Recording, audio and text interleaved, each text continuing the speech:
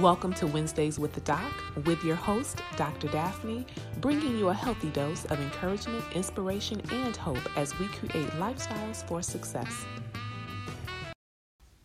Happy Wednesday, everyone, and welcome back to another episode of Wednesdays with the Doc. I am your host, Dr. Daphne, and I am so excited to be back with you all today. I know that it has been a little bit of time since I have been with you all. And I think the last time that I posted an episode, we were starting the conversation of talking about anxiety. And I have to say that everything that we've been dealing with the last year and a half with the pandemic, has definitely caused an increase in anxiety for everyone. It has disrupted everyone's normal operating routines or their normal daily routines. And that includes me, which is why I haven't recorded my podcast show or podcast episodes as often as I want to or had planned to for this year. But I am happy to be back with everyone today, and I look forward to sharing more episodes with you on the Wednesdays with the Doc podcast show.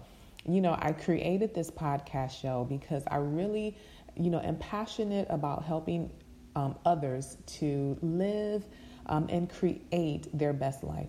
I believe that we are supposed to live healthy, productive, love-filled lives while we are here on earth. And so part of, I think, my calling is to share about mental health and educate about mental health so that you can live your best life and so that you can live a healthy life and so that you can create the best life that you want and have a life that is filled with love. So anytime that I can talk about mental health and educate on mental health, I am happy because I believe this is my calling. And so because I haven't been doing it as often as I would have liked, I felt like, there was something missing. So I am very happy to be back with you all today to share on the Wednesdays with the Doc podcast show. So today I'm going to pivot a little bit from that last episode. The last episode was January 20th, and we started talking about anxiety and having you to identify and recognize your causes of anxiety and stress, as well as what happens in your body when you are experiencing anxiety or stress. So the last episode was bringing you to more of an awareness of what happens for you when you are experiencing anxiety. So I want you to hang on to that. Wherever you tracked that information or wrote that information down, I want you to hang on to that because we're going to build on those things each episode. But for today, I really want to focus and talk about mental health versus mental illness. So many of you may know that May is Mental Health Awareness Month. And so again, as a mental health professional, I believe every day is Mental Health Awareness Month. Every day is an opportunity for me to educate the community, to educate individuals about mental health and mental illness and what things they can do to, maintain a healthy life mentally, and what things they can do if they do find themselves faced with a mental illness. But so for Mental Health Awareness Month, I am going to start today by talking about the difference between mental health and mental illness. And I know that many of us, we've heard these words before, mental health and mental illness. We often use mental health and mental illness interchangeably, but they are not the same. And they really should not be used interchangeably. And I know we do it all the time. So today I want to talk about the difference between the two. So mental health is really how we are functioning. Mental health is the effective or healthy functioning in our daily activities. And, those are things like going to work, going to school, addressing your hygiene, all of the things that we do in the morning, brush our teeth, take a shower, fix breakfast, have friends, clean our rooms, keep our house clean, engage with our family. So again, mental health is going to be the effective or healthy functioning in our daily activities. And when we have that effective and healthy functioning in our daily activities, it results in us being able to engage in productive activities. Engaging in those productive activities at home, with our interaction with our family, at work, how we interact with our coworkers, how we, discharge the duties of our job, or how we engage in work or school, as well as with self-care. Are we taking care of ourselves? Are we having downtime? Are we doing things that we find enjoyable? That healthy functioning also results in us, again, having healthy relationships with our family, with our friends, and even with our coworkers. We want to have healthy professional relationships. That healthy functioning also results in us having the ability to adapt to change. And I've said it numerous times. This pandemic has, really shown a lot of people where they may, have some challenges adapting to change, where they may have some challenges adapting to adversity or being able to problem solve. This pandemic has really opened up the eyes of a lot of people as to where their mental health is, what state their mental health is in, if they are really able to function effectively. So again, with mental health and being able to effectively and function in a healthy way, it's also the ability to adapt to change. And it's the ability to cope with adversity or to engage in healthy, productive problem solving. And again, with the pandemic, it has really shown some people where they may have some deficits or need some help with developing healthy coping strategies or developing the ability to adapt to change in a healthy manner. And change is just a natural part of life. We go through changes as we age. We go through stages, change as we advance through different life courses and different stages in life. So change is a natural part of life. So we really do want to make sure that we are able to adapt to that change in a healthy way. So now we want to talk a little bit about mental illness. So whereas mental health is the effective or healthy functioning in our daily activities, mental illness really is the result of not having that healthy or effective functioning. Mental illness, they are really the conditions that affect our thinking or that can affect a person's thinking, their feeling, or their mood. And we're talking about significant changes in thinking, emotion, and or behavior. And when I say significant changes, you are seeing a significant impact on how you function daily. You're seeing a significant impact on being able to engage with your family and friends, being able to do things like clean your house, being able to, go to work and function productively, being able to take care of yourself. You're going to see some significant changes. These changes are going to occur over a certain period of time. Now, it's normal. All of us have days where we don't feel like cleaning our house, where we don't feel like cooking, so we order out, where we may just have a lazy day around the house watching movies all day. That's fine. That's natural. We need those kind of days. But you want to look for significant changes that are occurring over a certain period of time where maybe it's not just one day where you're laying on the couch and not being productive, not showering, not eating. This may be a week. This may be 2 weeks. This may turn into a month.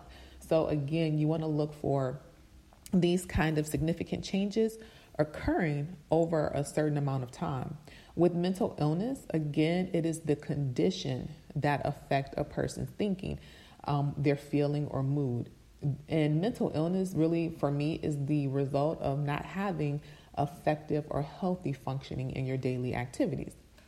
Mental illness affects the ability to relate to others and function daily. Again, you're going to see problems in your relationships. You're going to see problems in isolating or withdrawing from your family. Mental illness is also associated with a distress or problems functioning in social activities, in work or family activities. Again, you're going to have problems on your job. You're going to have an issue, getting along with your coworkers in a professional manner. You're going to have issues with actually fulfilling the duties of your job or even at school. For kids, you're going to see that at school. Some examples of mental illness are depression, Substance use, anxiety, bipolar disorder. These are things that are more common for us that we, probably hear or know that people experience on a more regular basis. Over this year with the podcast show, we are going to really break down some of those more common mental illness conditions or mental illness or mental or diagnoses. We're going to break them down a little bit more to help you kind of understand what to look for and what each of those mental illness conditions are. So some signs and symptoms that you want to look out for with knowing if you are having some issues with, your functioning, if you're having some challenges with your mental health, or if you are starting the development of mental illness. Again, this is not to make a diagnosis, but this is really to make you more aware of what is happening within yourself and within your body and within your daily functioning. You want to look for, feeling sad or down. Again, we're talking about over an extended period of time. And we're not talking about things that are situational. Like it's natural to feel sad if you have to put your pet down. It's natural to feel sad after a breakup. It's natural to feel sad in this pandemic if you have not been able to visit your family or hang out with friends. Natural to feel sad. But again, we're looking for things that are occurring over an extended period of time, over 2 weeks or more. Are you feeling sad or down? Is it followed by some kind of impact to your daily functioning? You want to also look for extreme mood swings. And these are, real extreme highs and lows, feeling, definitely overly happy or euphoric, and lows where you are so down that you're not able to engage in daily functioning. So you want to look for those extreme mood swings. Again, you want to look for withdrawing from family or friends. You want to look for a significant change in your eating habits. Are you not eating? Are you not eating enough? Or are you overeating? Are you eating, too much and eating unconsciously, with the just mindlessly eating? You want to look for those kind of changes, and you want to look for excessive anger, hostility, or violence. Again, this is not to make a diagnosis, but this is to make you aware of kind of what's happening within your own functioning, what's happening within your body, and so that you can recognize when you are starting to have some challenges in healthy functioning, or when you may, start to feel like you are developing a mental illness and you need to seek professional help. I am always going to talk about seeking professional help. There is no shame in talking to a therapist or getting help, for an issue that you're not able to address on your own. So for our activity, for the end of this episode, in each episode, I'm going to start giving an activity to help us, kind of reinforce some of the things that we are hearing. So to go along with the activity from the previous episode where you kind of kept track of the things that are your source of anxiety and stress and what happens in your body, for this episode, the activity that I want you to engage in over the next couple of weeks are to track your mood. I want you to track, how you're feeling, what activities you were engaging in, tracking, if you were sad, if you were angry, if it impacted your being able to function in your relationship, what were the conditions surrounding, that mood and what happened that day. Now you can track your mood a few different ways. You can use the notes on your cell phone or the calendar app on your cell phone. So each day, you can go into your calendar app and just make notes of what you felt that day and how you felt and what happened, what, your activities were that day, what things you enjoyed doing. Or you can do what I do, and that's journal. I personally love journaling. I feel like journaling is a way for you to organize your thoughts. And for me, journaling helps me to really get out, a lot of feelings that I may have when I am struggling with something, or even when I'm happy and I feel like I want to, keep this memory. I journal a lot, and journaling also will help you to track your moods, to track how you felt about something, and you can really, write and get those feelings out. Or, and I use this often in sessions with clients, you can use the Daylio app. And it's DAYLIO. And this is an app that you can actually use to track your moods. I use it with clients when I want them to kind of see their patterns of behavior or see how often they are experiencing certain symptoms, like with depression, how often they are feeling sad, how often they're not engaging in activities that they enjoy. And it's a way for us to track those symptoms or track their moods to see what their patterns of behavior are. So that is your activity for the next couple of weeks. When we come back for the next episode, we're going to continue, focusing on mental health awareness and really talking about defense mechanisms and, healthy coping skills. And we are going to pick back up with talking about sources of anxiety and stress. But, as we are still, dealing with some of the effects of the pandemic and, uncertainty for some people with employment because of the pandemic and, still having, some restrictions on travel and being out socially. I want you to give yourself a little bit of grace and give yourself, some space to take care of you. Do one thing every day that you enjoy doing. I always, when I'm talking to clients, or even when I'm talking to the students, where I am a professor, I always encourage them to do one thing each day that you enjoy, or do one thing each day that makes you happy or bring you joy. We want to start fully living our lives. And one way to do that is to start doing things that we enjoy, as well as to address our mental health and to look at where our functioning is and make sure that we are functioning healthy in a healthy manner. And being mindful of, some of the signs of mental illness and knowing when it is time for us to go seek help.